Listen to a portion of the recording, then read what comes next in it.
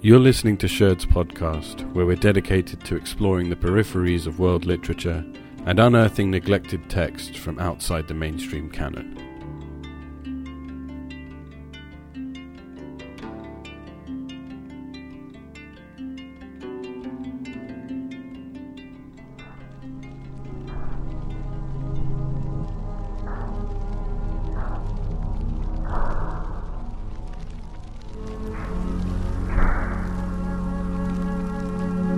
It started with a minor, seemingly insignificant incident that was decidedly private in nature.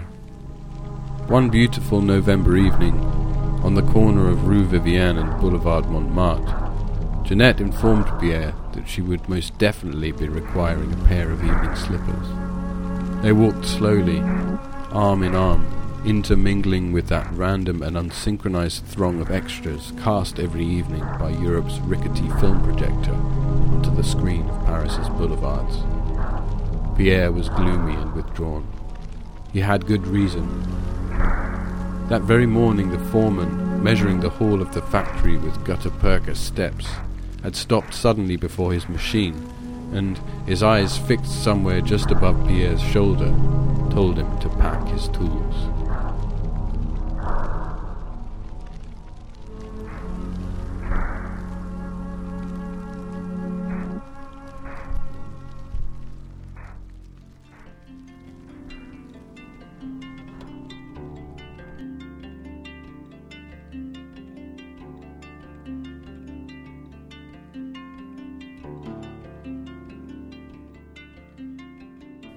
That was the opening passage of Bruno Jastrzęski's I Burn Paris, which was published in 1928. The book is translated by Soren Gauger and is published by Twisted Spoon Press. Jastrzęski's novel upset the authorities enough to have him expelled from France upon its publication. The story concerns a plague that breaks out in Paris, which exposes the worst tendencies of the city's inhabitants. As the death toll rises, the city breaks down and groups begin to isolate themselves according to ethnicity, nationality, and ideology. In today's political climate, the book is perhaps more relevant than ever and serves as a stark warning about the perils of isolationism. Join us over the next hour while we give our thoughts and impressions of this unique and controversial text. We hope you enjoy our conversation.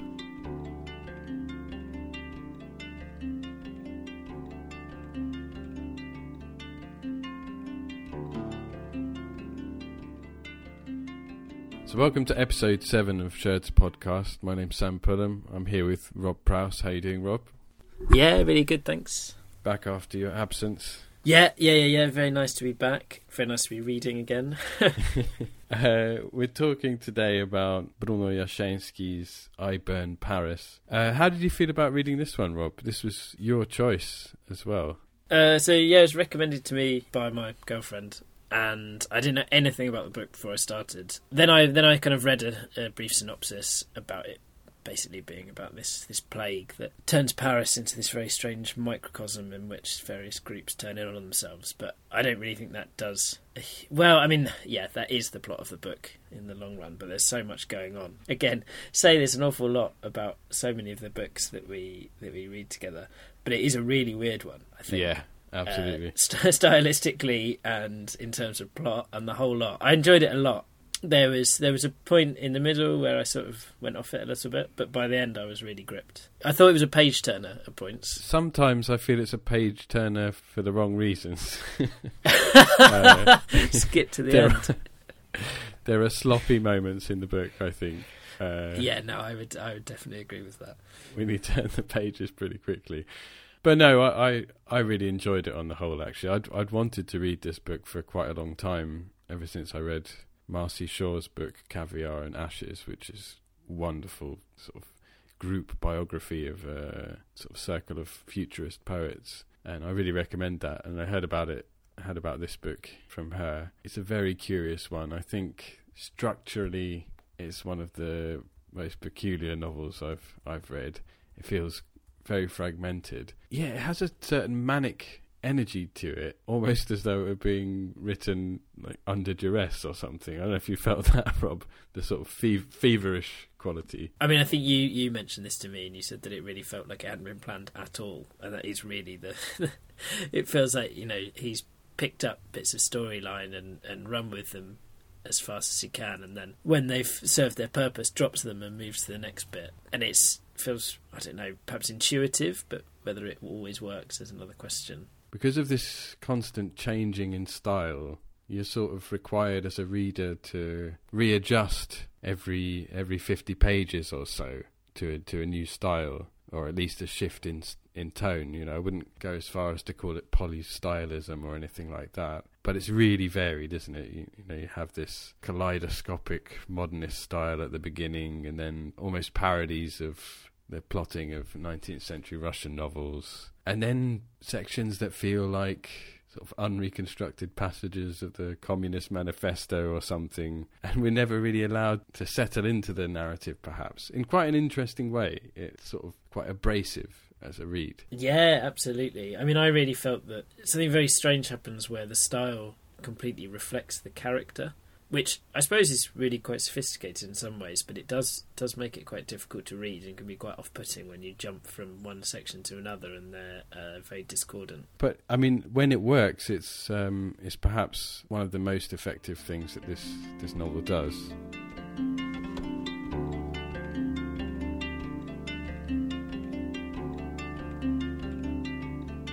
Yeah, so I thought it would be interesting to talk a little bit about Bruno Jastrzębski's life. I've relied quite heavily on a number of sources for this information, but one particular book, Nina Kolesnikov's Bruno Jastrzębski, His Evolution from Futurism to Socialist Realism, which is really interesting actually, and covers a lot of his prose and poetry, and there's quite a long section on this book as well, on I Burn Paris. But yeah, so he's born in 1901, and his real name is Viktor Zuzman, not Bruno Jastrzębski. He only adopts that name in 1920, I believe. But yeah, he's born in quite a small village called Klimantów in south-central Poland.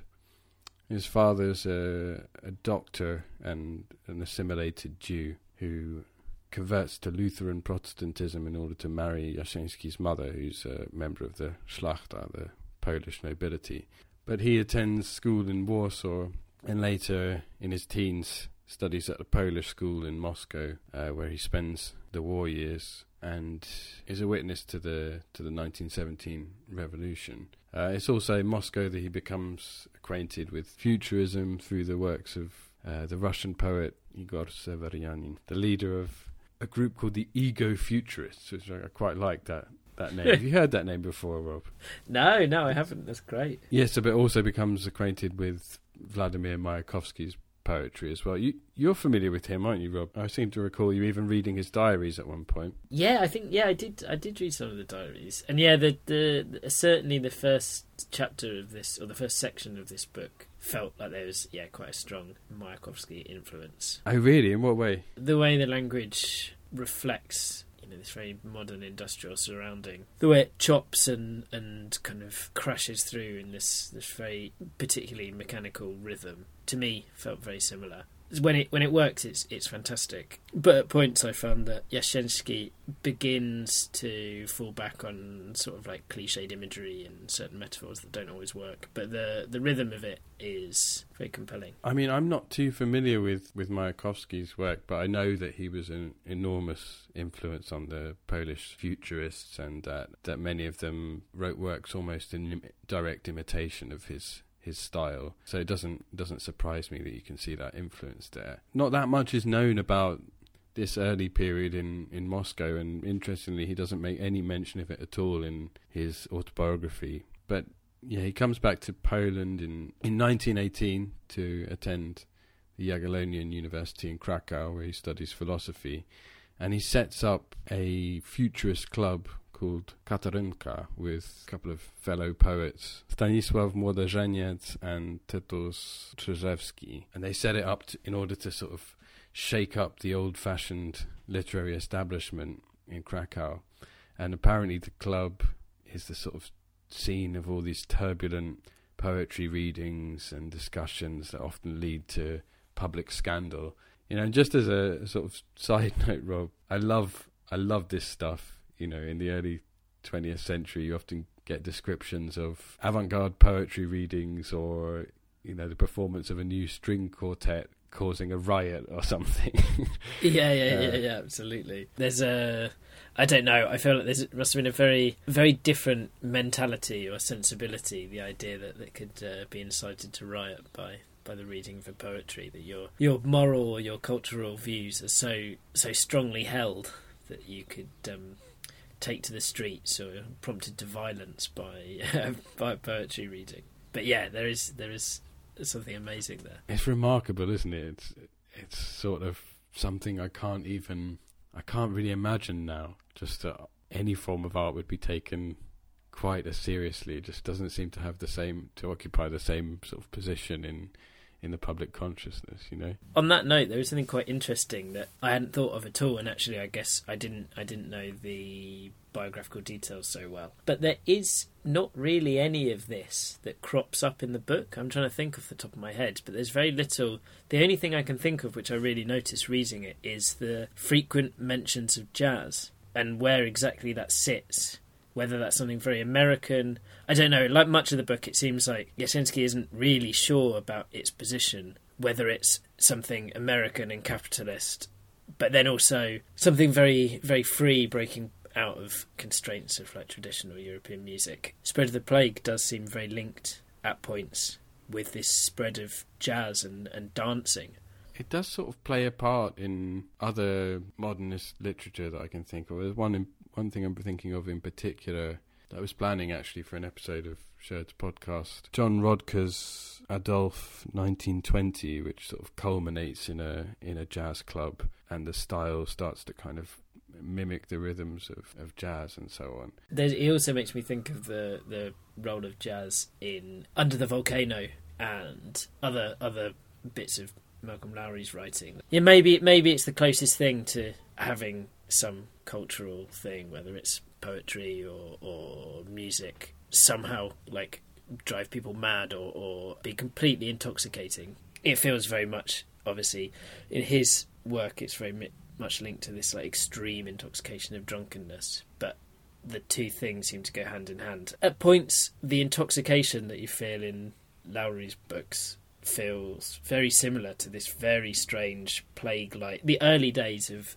the plague in Paris here, becoming this kind of no-holds-barred, anything goes, because people sort of feel like they're going to die, and there's this like strange dancing. At times it becomes very unclear whether people are almost dancing themselves to death or if they're dying of the plague. And I quite like that in terms of how what jazz did in the 20s and 30s. When I think of jazz, I'm sort of retroactively imagining, like, I don't know, jazz from the 60s back into the 20s or something, this sort of free jazz rather than this popular dance music, but still with that frenzied energy, which I suppose really links with the style in this novel. But I guess for groups of people that previously will have heard orchestral music or classical music in some way, and then folk music, something like jazz coming along is so different, and you can understand why it would have had this sort of impact, or why people would have seen it as this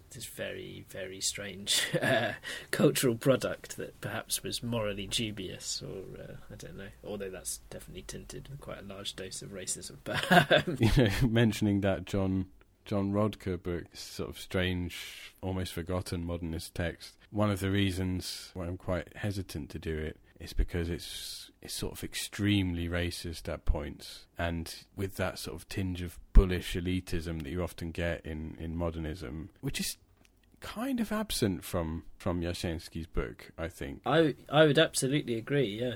Particularly when it goes to the Chinese section, I was sort of ready. I was like, here we go. There's going to be some hideous racism in here, but it just doesn't come. Yeah, I mean, I feel like every character, people that it feels like naturally he sympathises with, and then certainly characters he doesn't. Even characters in the book who are ostensibly extremely anti-Semitic. And it's very interesting. I didn't know about his father being naturalised Jew, but especially for the time, he feels very sympathetic to this Jewish plight. But even the character who's very anti-Semitic, no one's kind of put up as a caricature. They're given very obvious kind of like emotional turmoil, or they're given a real fleshed out emotional life, which I don't know. Yeah, is the thing for me. Perhaps like one of the strongest bits of the book, and that also applies just equally to the Chinese character.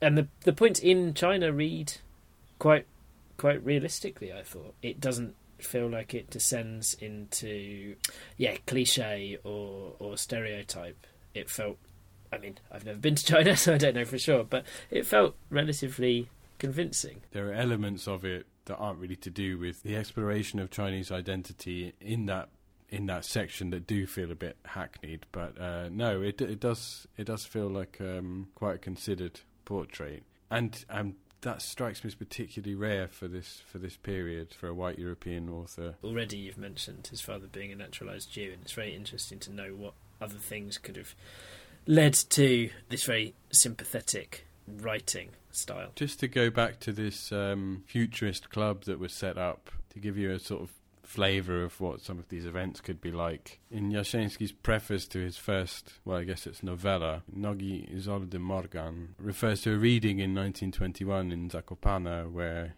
he apparently read what he considered to be his best poems, only to have the audience throw a volley of stones at him, in which he and he wrote about it that in 1921 he had no aspirations to be stoned to death.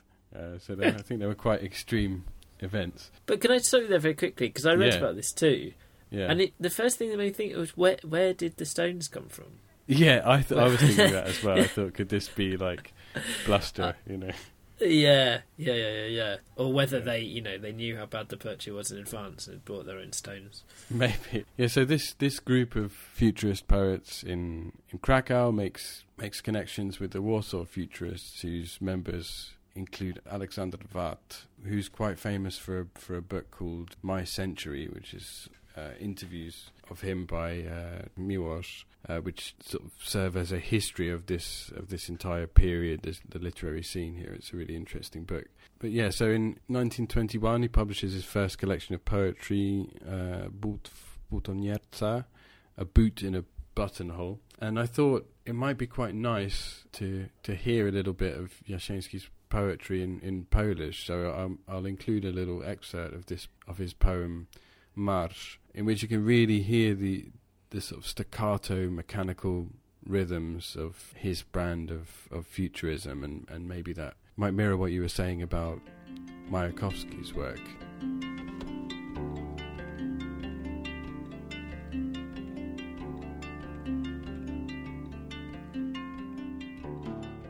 Tratatatamtam, tutaj i tu, i tu, i tam. 1, 7, 404. Panie, na głowach mają rajery. Damy, tyle tych dam. Tam, ta, to tu, to tam. W willi, nad morzem, płacze skriabin. Obcas, karabin. Ludzie, do bram. Tratatatam. Tam, dalej, za kantem, pani, biała, z pękiem chryzantem, pani, biała, czekała, w oknie, kwiat, spadł, kapnie, na stopnie, szli, rzędem po rzędzie, tam, i dalej, i wszędzie, młodzi, zdrowi, silni jak byki, wozy, wiozły, w kozły, koszyki, w tłumie, dziewczyna, uliczna stała, szybko, podbiegła, pocałowała.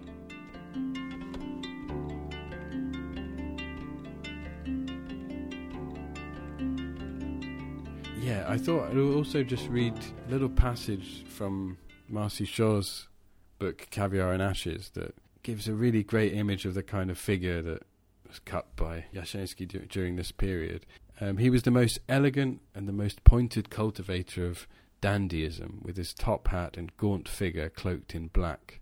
To some he seemed very self-controlled, closed unto himself, as though he had inside him some obsessive thought that he chose not to share with anyone. Such a demeanour could be off-putting, but also seductive. It did not escape Jarosław Iwaszkiewicz that schoolgirls went crazy when they saw Jaseński, and he drew the attention of his male classmates as well. Iwaszkiewicz goes on, I would see him almost every day in front of the main building with a monocle on his eye. His huge tie suggested the Romantic era, bygone 19th century elegance, and this almost theatrical accessory seemed all the more flagrant on a writer who in all other respects had broken with the past and tradition. And if you have a chance to look at any pictures of Jaschinski, you can really see this sort of austere dandyism. You were looking at his picture a moment ago, Rob, right? Yeah, the gaunt dandy is certainly a good description. Yeah, so there's also a period that he spends in Lvov, but after this, and I suppose which is of most interest to us, is Jaschinski's period in Paris. So he moves to Paris with his wife in 1925 and works as a journalist for a Polish newspaper, Wiek Nowy. In that book of interviews with Alexander Wat, Mój Wiek, My Century, Wat describes Jaschinski's Paris years. I'll just read this as well. He left for Paris with his wife in 1925. His father-in-law, a wealthy merchant in Lvov, had given them some money, but they still had to rough it in Paris. He was very much in bad straits, and because we saw each other every day, I knew that it was poverty that turned him into a communist. He had, however, already gone through a certain evolution, for not very much remained of the arch snob with the monocle and the curl on his forehead, always on the prowl and surrounded by young women, as he had been in Warsaw and Krakow. In Lvov, he became friendly with the theatrical troupe that was leaning towards communism, and he was already transformed. It was there when I talked with him in Paris, but his conversion to communism was sealed in connection with the scandal over I Burn Paris, when the French authorities expelled him for that book, which caused a great outcry. I was there when he got the idea for I Burn Paris, which came from his insufficient knowledge of French. This is exactly what happened. One day Jaschinski came home. I was there for lunch, and he said with incredible passion and fury that he had seen Moran's new book, Je brûle Moscou, I Burn Moscow, on display in a bookstore. He was enraged and kept striding around the apartment, swearing, unable to get a hold of himself. And at this point, Czesław Miłosz notes that the verb brûler means not only to burn, but to pass quickly through. It was a misinterpretation on Jaschinski's part, apparently, of the title of Moran's book. Wat goes on. 3 or 4 days later, he told me the entire plot of the novel he was going to write, I Burn Paris, which puts our idea that he didn't make any plans for this out the window, Rob, I think. Yeah. So he goes on to say, that's how great works of literature come about sometimes. He was expelled from France in 1929 for I Burn Paris. From Paris he went straight to Leningrad by ship. I've seen a photograph, a great triumphal arch in Leningrad, enormous crowds.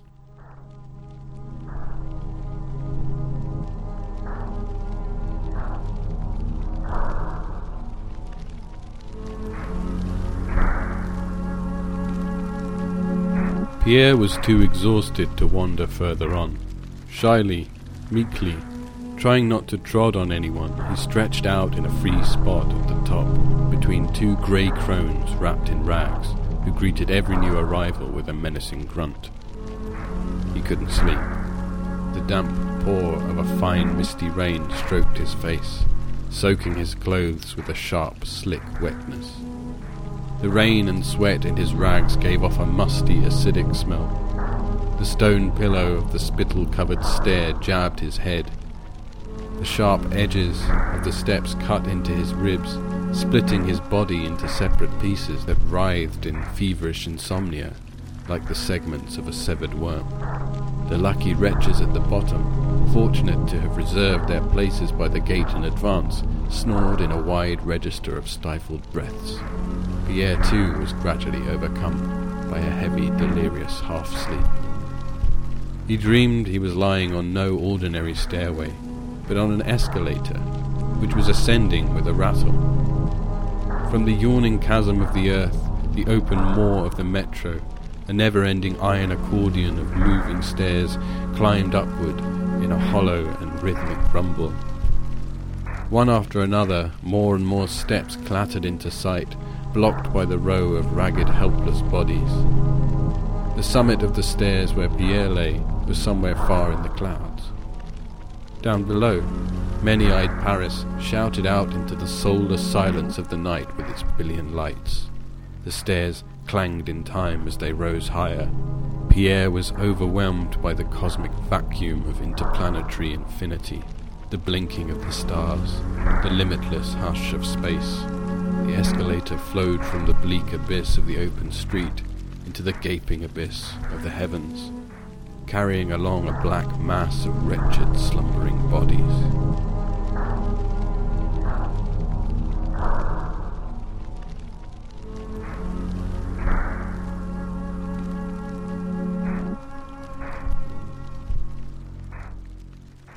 Yeah, I find it really interesting to hear that he, supposedly found communism properly through poverty. And it seems like his writing of Pierre, the first main character we meet, who, I must say, I kind of assumed was going to be the main character for the entire book, and that wasn't to be.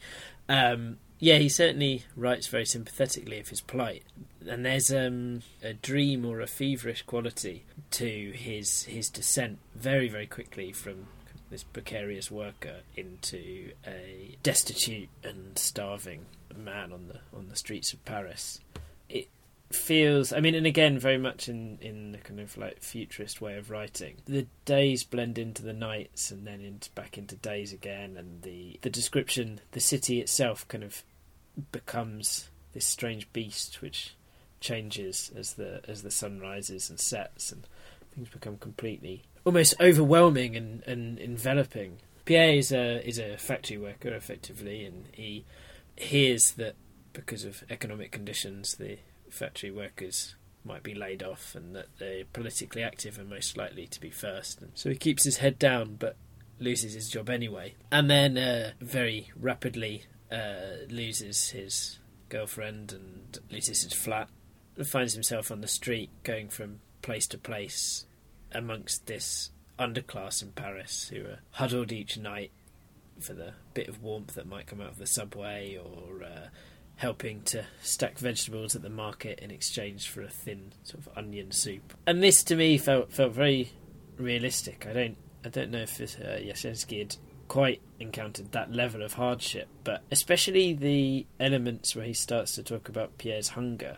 There's something to the writing here where there's this constant play between the mechanical coldness of the city and then something extremely physical and animal. And again, this is slightly hackneyed imagery, but the cars and the trams in Paris get described as animals and beasts. But it's really Pierre's psychological and physical torment which, for me, really comes to the fore. But yeah, he talks about hunger in a way that's embodied completely separately from him, as almost having its own consciousness and something that he can kind of recognise and control. There's a moment here just at the beginning of the 4th chapter of the first section where it says, "For many days he'd been carrying a greedy, sucking hunger in his belly as a mother does a fetus." Kind of strange. It almost feels like something from a David Cronenberg film, like this complete change, not the wonderful gift of life that you might have from a baby inside you, but in fact this parasitic succubus or something, I don't know, that's inside gnawing away at you that you just can't get rid of. And that it feels like it's written by someone that really has experienced this kind of hunger. Whether or not that's true, I don't know. I loved this first section, actually. It's my favourite part of the book by quite a long way, and really to do with the richness of the language in it.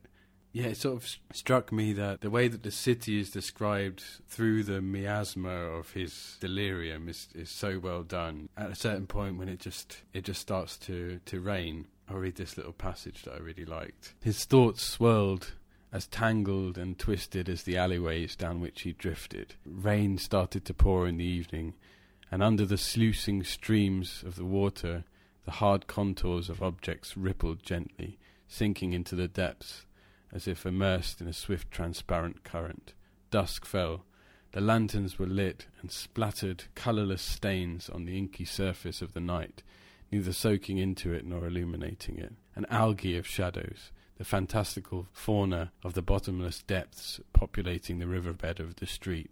the precipitous banks, full of the phosphorescent magical grottos of jewellers' windows, where virgin pearls the size of peas, shucked from their shells, slumbered on swayed rocks, stretched upward, their perpendicular walls vainly groping for the surface.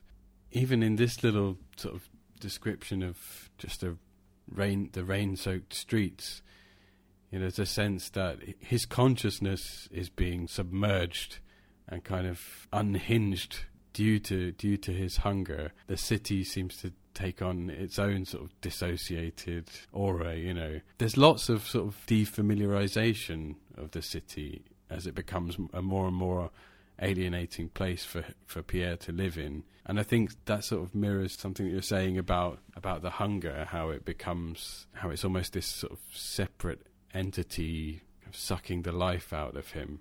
And I really like the way the prose mirrors that. I was actually reminded quite a lot of the Knut Hamsun book, Rob, Hunger. Do you know it? I don't know it, but it's been brought up in relation to this book for me. Oh, have people made that connection? No, it's actually so my girlfriend Emmy, who recommended the book, was talking about, I guess, this exact comparison and saying, I don't know, the kind of alienation of extreme hunger, the way that the city around you becomes completely changed and you're incredibly alienated from it by this very sudden shift in your social position, that suddenly you're wandering around looking for food and the city itself becomes an incredibly hostile place that I guess just completely stops making sense.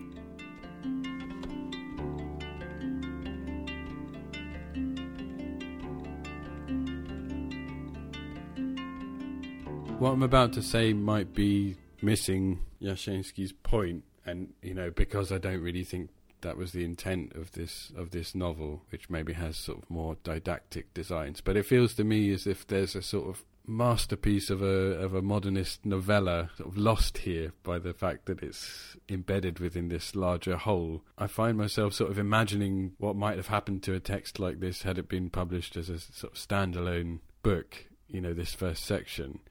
It can almost be read that way, I think. What do you think of that, Rob? Is that doing the book a disservice? No, not at all. No, I think you're absolutely right. And I do think there's this sense of these sections being written very much kind of through the persona of the character. And there seems to almost this like really, really rich, beautifully described alienation of the city. But there's also a certain romance to Pierre as well. He's really spends his time either looking for food or looking for the lost love. And the ending to this section, when I guess Pierre becomes alienated even from us because he stops being referred to by his first name and just becomes the red-haired man. He is then responsible for the plague. He steals a vial of cholera, is that right? Yeah, it is cholera, and puts it into Paris's water system. But one of the first victims is his lost love, Jeanette, who he spent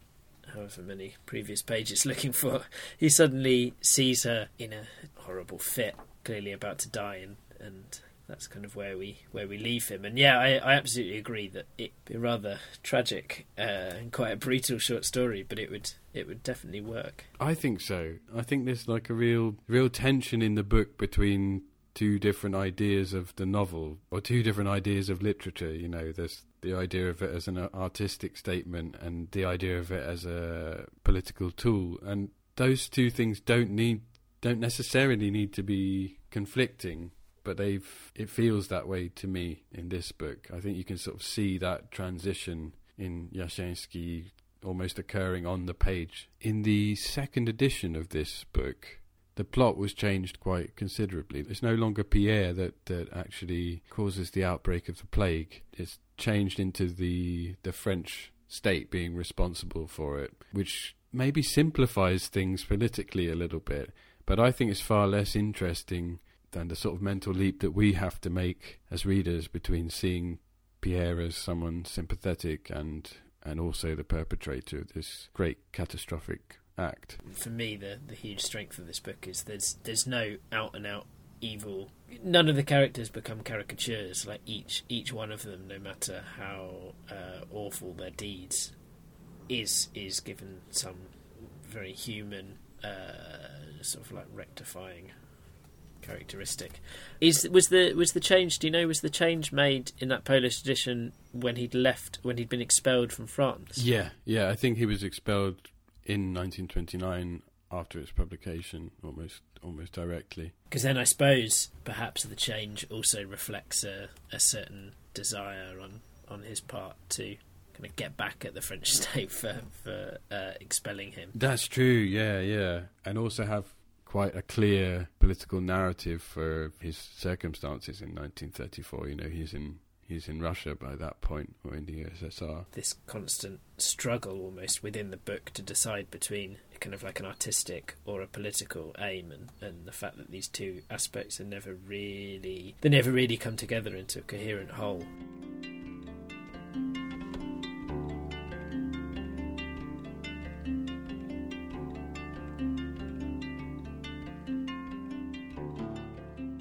The second section moves to this character, Pan Xianghui. The style becomes very polemic, and this I felt was the weakest part of the book, is the point when I actually started to drift and maybe flick the pages, not reading quite so deeply. Oh, I really disagree with that. It's like a little embedded Bildungsroman, you know. Yeah. It's slightly refreshing in its style in relation to this very dense, psychedelic initial section, I think. It's sort of breezy.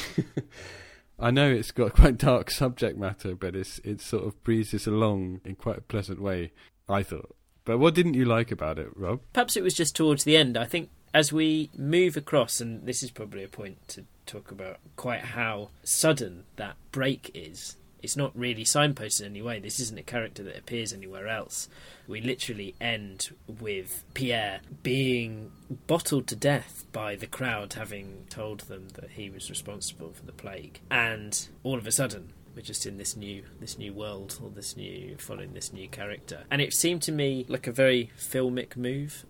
Almost a pan, if you will, Rob. Yeah, exactly. Yeah, but maybe even a harder cut than a pan. There's a pan before as we lose sight of Pierre, as he becomes the red-haired man, and you know his corpse is destroyed by the angry citizens of Paris, and then there's like a very hard cut. And I know in the translator's introduction, which weirdly comes at the end of, well, in my edition comes at the end of the book, talks about the influence of Eisenstein, which I think is really important in the construction of the book. Things like montage theory and this idea of having very hard cuts to bring about a certain tension or a certain meaning, I think is exactly what's going on here. There's this lovely quote that says, if the miles of film of the average human life could for once be played in reverse, the eye, like an all-seeing probe plunged into the fathomless stream of human consciousness, would hit upon a point where somewhere deep down, a hard bedrock, a fact, an event, an image, an undefined and flickering sensation, it would be tattered and faded, yet inflected with such a strange hue that the current of time flowing through one's life would absorb its indefinable colour for good. And so we're being set up to understand that there's something that's happened in Pan's life which is going to explain for us the actions of this particular character. And certainly some of the way their language becomes, as you say, far less psychedelic and far less futurist. For me, that reflected this strange coldness of this character, and it seems perhaps that Yashinsky is suggesting that it has a psychological bedrock. But I was very interested in the idea of the film, the miles of film of the average human life. So it seems to me that that's a way of thinking about storytelling or life in general that is extremely filmic, even at this point in the 30s. I saw the influence of film more to do with little motifs, you know, like the cyclical nature of history being almost like a projector's reel or something like that. There's actually a section from the very beginning of the book describing Pierre and Jeanette walking along down the streets, and it says they walked slowly arm in arm, intermingling with that random and unsynchronized throng of extras cast every evening by Europe's rickety film projector onto the screen of Paris's boulevards. And just like a film being kind of replayed, that very passage reoccurs almost verbatim towards the end. Did you notice that, Rob? Yeah, absolutely. It's really interesting. I thought we were actually going to enter this circular loop, but in fact we just lose it again. And I would definitely agree. That's an incredibly filmic moment that you suddenly see this glimpse of what you've seen before.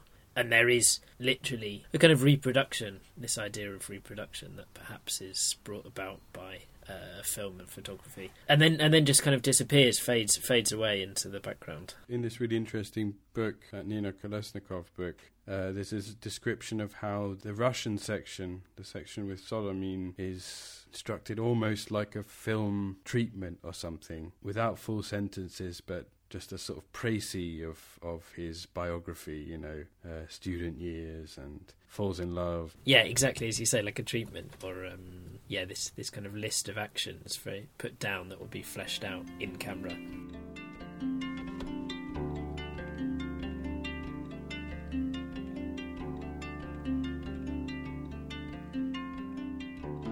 In this section with Pan Zhang Kui, he's set up to be quite a sympathetic character, I think. I mean, definitely cold as you describe him, but he falls in love and he witnesses his sort of romantic interest. She's raped by her boss and eventually kind of commits suicide. It's quite gruesome. I don't know, maybe we're intended to sense that that's the kind of final thread of humanity for this character. But when he reappears in the novel later, he's completely transformed, isn't he? It feels like Yashinsky stops short of saying that he's some kind of dictator or this kind of like Maoist figure. But yeah, he's certainly cold and slightly scientific in his dealings. So I guess this section is quite long, and again, this could almost be its own short story, but then it's definitely used as a vehicle to introduce the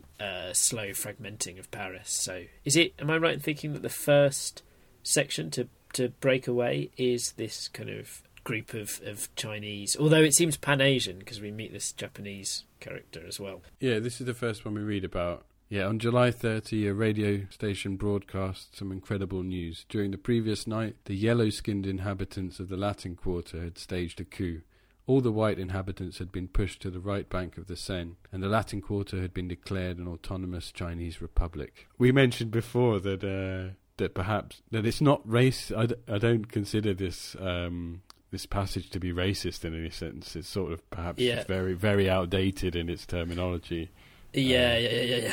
Yeah, there is an awful lot of mentions of yellow skin, but also just yellow as an adjective in general throughout this section, which starts to modern ears starts to feel a bit odd.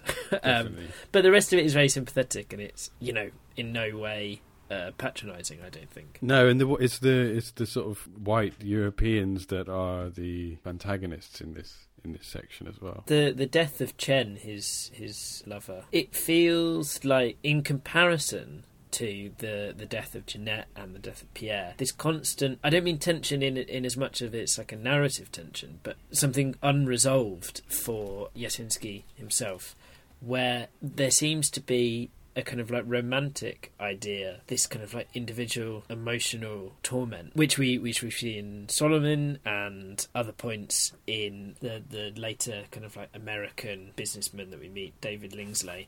So that contrasted with this idea that you would sacrifice this emotional, individual, whatever, for ideological reasons or for the good of a greater cause, and Pan seems like a very good, perhaps the definition of that. And it's something that doesn't feel very resolved. I don't feel that Yashinsky himself has fallen on either side of that debate. It feels like he has a lot of sympathy with both sides. And that kind of ambiguity makes the book a lot more interesting. That is really fascinating, actually, that sort of interplay between the individual and the collective. But it's my feeling that this book is sort of unabashedly a sort of public statement. It even has the declamatory rhythms of public address in its DNA somehow. Although it might be driven by Yashinsky's personal experiences living in Paris to some degree, perhaps in that first section, it never feels particularly hugely intimate. It seems to be intended in its scope to reach a mass audience and sort of concerns itself with the mass. The narrative lens sort of widens progressively as the book goes on,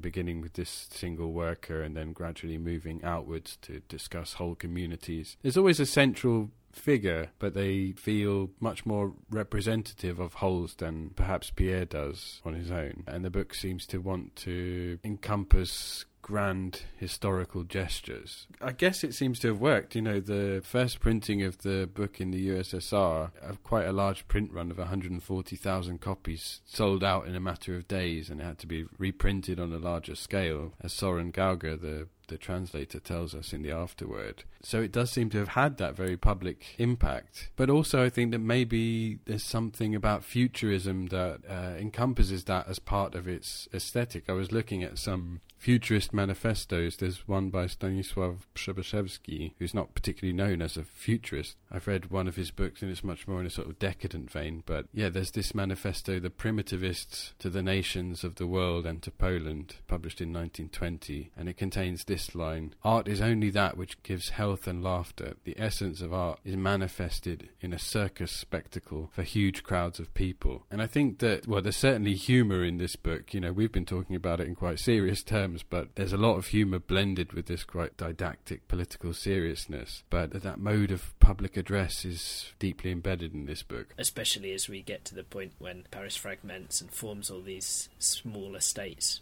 within Paris. The Jewish state and the Anglo-American state, the Imperial Russia state and the Bolshevik state. I would absolutely agree that there's that kind of motive and a certain idea of speaking to the public. And even the way that those characters become very representative feels like quite a sort of like patrician idea that you're kind of like teaching, or there's an almost scholarly aspect. I was reading this, and as it went from bit to bit, it made me feel like Jasinski must have actually done quite a lot of research, because each section feels quite realistic. As we move from the section in China, which returns to Paris, and then we move to the quite short section about Rabbi Eliezer Ben-Zvi, it's very, very sympathetic in the level of detail that describes the life of this rabbi and the toll on the Jewish community that the plague is having. So, yeah, in one way, it feels very scholarly and kind of informative to the masses. But there's also this other weird thing that seems to be going on. This weird humanism, which doesn't seem to sit with that, which, again, is linked with the sympathetic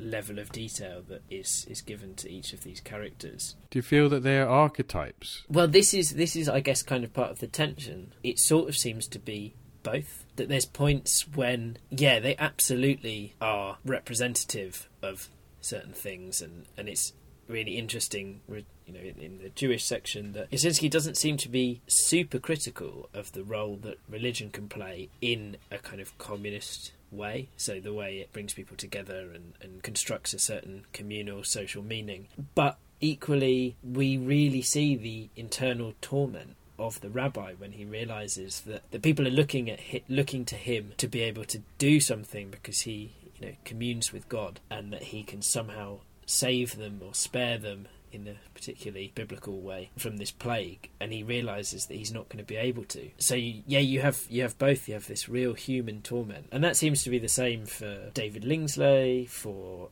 Solomonin, certainly for Pierre as well. For Pierre, yeah, absolutely. I was thinking of this passage from the start of the book that really allies Pierre to his social class and sort of makes him just one of many. On the first page, I think, is this passage: "When you came to work in the morning and stood at your workstation, you couldn't know for certain if you wouldn't be the next to go. 400 agitated pairs of eyes, like dogs snuffling the ground, surreptitiously followed every step of the foreman's heavy feet as they moved slowly, deliberately as it were, pacing between the workstations, and tried to avoid meeting his gaze as it slithered across all their faces. Hunched over their machines, as if wanting to become even smaller, greyer, more imperceptible. 400 workers ravelled out the seconds on their smoking machines in a feverish race of fingers, tangled and hoarse from silently screaming, that seemed to mutter, 'I'm the fastest, don't pick me, not me.' immediately we have Pierre as the archetype, the dutiful worker just trying to get by, and he's placed amongst his social class, but at the same time we're taken very deep into his individual plight. But he, the whole time, is playing a kind of political purpose, I sense, for Yashensky. The idea that it's his sort of disenfranchisement, the failure of the state to care for him, the loss of his job due to an economic crisis that sends him spiraling into this delirium and paranoia and causes him to become the perpetrator of this great catastrophe. Although he's sort of humanized and quite a fleshed out and rounded character, he still belongs to the class of a tool for Yashensky to make a didactic political point, I think. There's many characters that are used as a kind of like mouthpiece, and there's points when it really descends into outright polemic. I think also there's the bit with Solomon's brother where he suddenly meets him and he extols the virtues of Soviet Russia. He says, "To feel you're the core of a marvellous human avalanche that's torn free and is flying into the future. Yeah, it smothers you like snow in a churning grainy mass. You're its heart, a cell in its bloodstream, slipping from vein to vein." What saves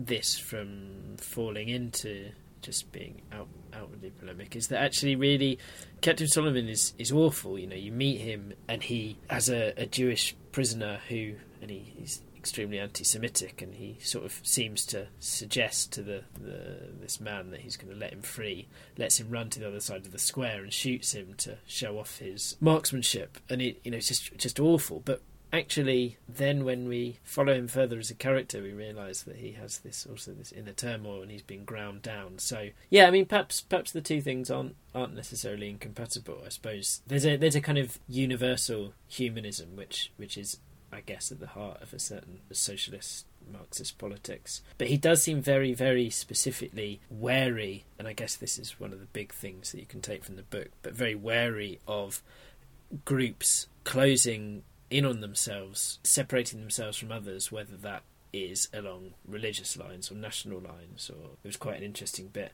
which possibly is a bit unfair, but I suppose it's an attempt at satire. But when it talks about the African Republic, and it says that any white person caught in the African Republic was beheaded by the Africans with ceremonies borrowed from the Ku Klux Klan.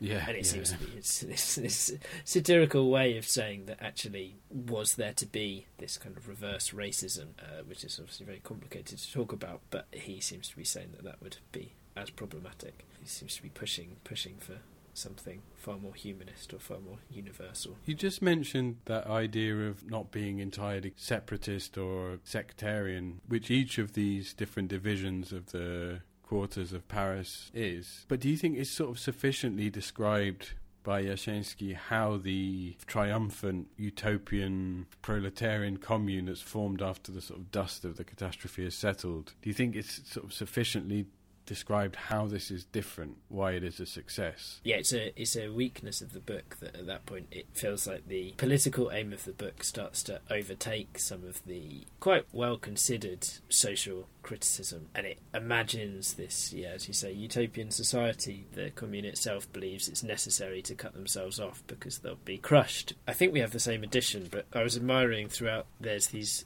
really beautiful intaglio prints. I can't tell exactly if they're modern or old, and there's these sections which look like the stages of growing bacteria or some kind of growing culture on a petri dish. I don't think they actually are, but yeah, it made me think that perhaps that was included to complement this political idea, which seems to be a book, that there needs to be some kind of like what's the word I'm looking for? Nuclei? Yeah. Something kind of like protected and separated out, this kind of like in vitro idea of nurturing this initial commune, which can then be released into the world in much the same way that the bacteria is. That there's a kind of mirror. Like Paris itself needs to be purged first, and then this commune can spring up in its place. It does start to not hold with what it feels like the political views are in the earlier part of the book. Each of these divisions sort of fails for different reasons. Sometimes it's sort of vengeance or brutality or pride or being too scientific or clinical in the case of the Chinese Republic. But the curious thing for me is that for a writer with these strong communist ideals, Jarzembski spends very little time on the utopian side of the argument, you know? We see Paris devolve under these sort of catastrophic circumstances, but our narrative gaze is averted while the commune, this triumphant commune, is built at the end. And there does seem to be this strange catastrophism, or this idea, this kind of like certain like Marxist scientific idea that inevitably capitalism will collapse. There'll be a proletarian revolution because of the inherent contradictions within capitalism, and that there just needs to be this kind of like incubated commune which is kept safe and protected and allowed to grow as much as it can. And that will then be, this kernel, this nuclei for a far larger revolution. But exactly as you say, it's never clear, and it doesn't spend enough time. You know, the plague just is the trigger for huge social upheaval, but the groundwork is already there. It's just that when pushed to the extremes, these ruptures become untenable and suddenly these splits occur. And why doesn't that happen in the commune as it happens in Paris, seemingly operates under similarly extreme circumstances? And why does this not happen? Perhaps this is very easy to say with the benefit of hindsight, knowing what happens after Jarzembski's written this book.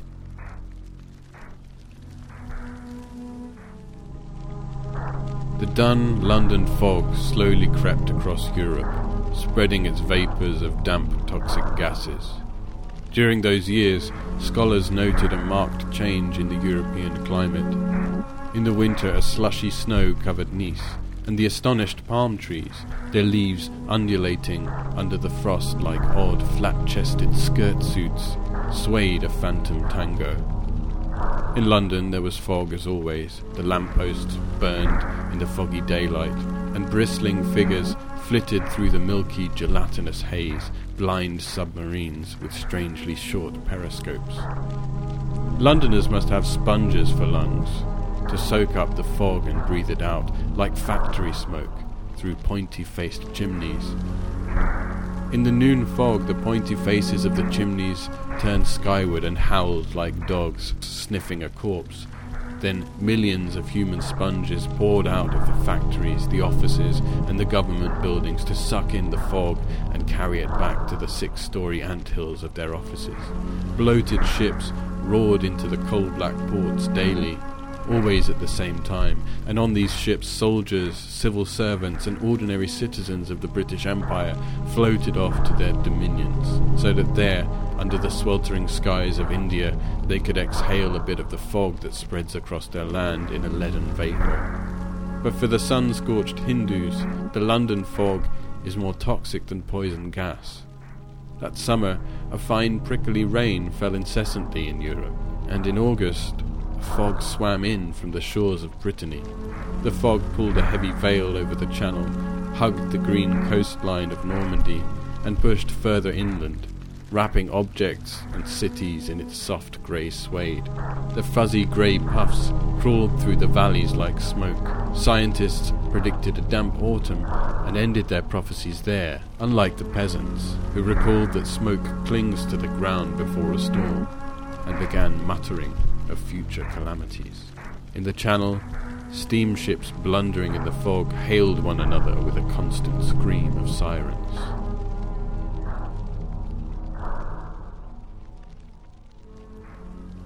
Well, what I was left with as a reader was not a sense of triumph, but because the book has this sort of apocalyptic tone and so much more of its energy is dedicated to this idea of catastrophism, that's the kind of emotion that you're left with. Almost a kind of nihilism that it's simply in the nature of humanity, whatever creed, to devolve, turn against one another, prey upon one another. You know, there's this sort of sense of ending that is floating around in the culture of this period. After the First World War, you have Spengler's The Decline of the West in 1918, and then Yeats's poem The Second Coming. You know that, Rob? Turning and turning in the widening Gaia, the falcon cannot hear the falconer. But I think in the Polish case, it's really significant, this idea of catastrophism. I think in Polish literary histories and so on, there are whole groups of writers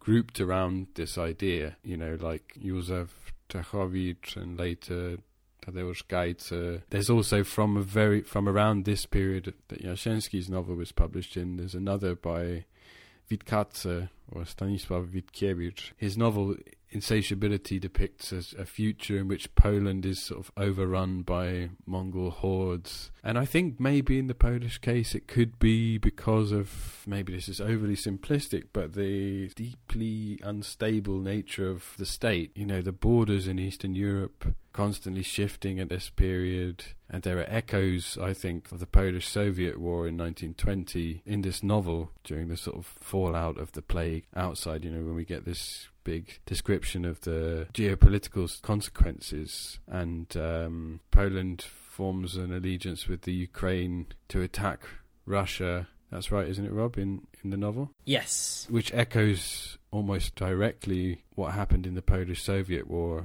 The Bolsheviks marched all the way in almost to Warsaw and were pushed back by Polish forces. History is sort of on Poland's doorstep very much, and it seems quite crucial in a way that it might not elsewhere. I don't know. At a certain macro level, again to bring in the kind of filmic trope, but as Jastrzębski zooms out and we do suddenly get this geopolitical scope of the book at the very end, it feels like he can sort of be quite optimistic, but it never feels entirely convincing, because at the micro level there's a real catastrophism. There's a humanism to Jastrzębski's writing and his sympathy with the characters, but equally I'm not sure he has an entirely humanist view of humans as a whole. When you get to the end, the overriding feeling definitely is of catastrophe. So it's really interesting to hear and to think about the possible kind of like Polish, very specifically Polish causes of it. And it's really interesting, I suppose, to think about in terms of what happens in Jastrzębski's life when he then moves to the USSR. So after the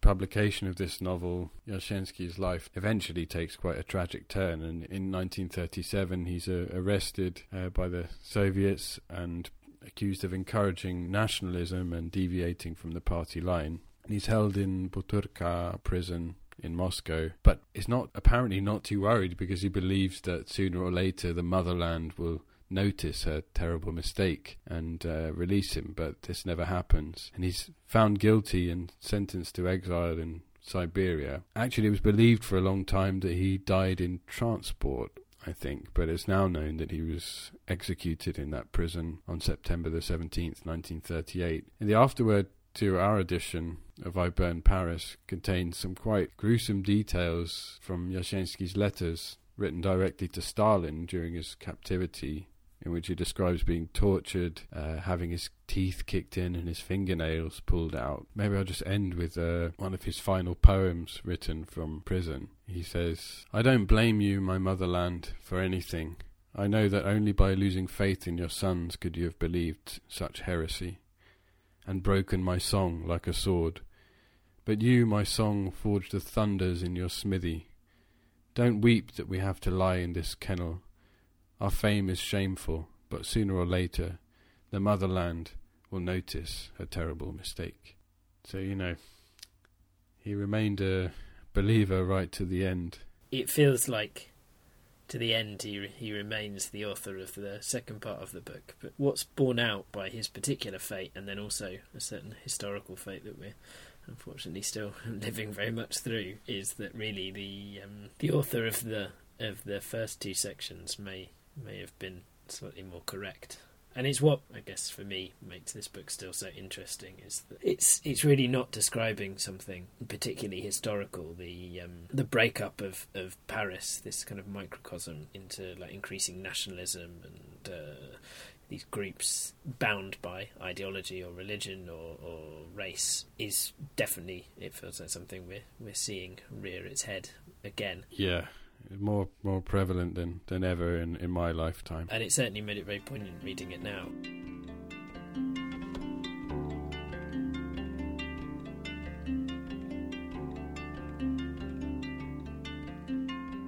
Shall I ask you, traditionally, the final question? Would you recommend this book to people, Rob? Yeah, definitely. I mean, yeah, we've talked about it very seriously, but there are some there are some very funny sections. I particularly like the kind of novel within the novel where it talks briefly about the story of the Blue Republic, which is the mini-state comprised entirely of policemen who decide to make blonde hair illegal so that they have something to do. There's this great moment. It says, I'm going to read a quick quote where it just says, "We need a new definition of law-breaking, because without said lawbreakers, the police were starting to doubt their reality."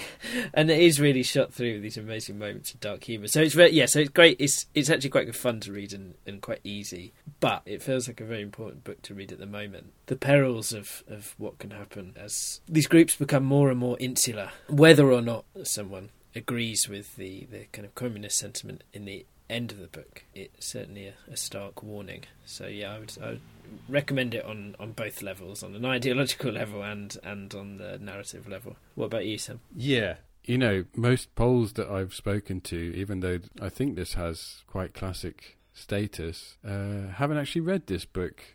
And I think it might be quite an important book, like you say, to read at the moment. For my own particular interests, I would recommend it on the strength of the first section as well, which I just love. Aesthetically, it's quite unique. Lots of this kind of language we see in poetry and in perhaps Italian futurism. You know, I was very much reminded of Marinetti's manifesto, you know, the little tale that precedes the numbered points of the manifesto. That's the kind of closest analogue I can muster, but it really is quite special. So purely on the strength of that, I would be recommending it to people.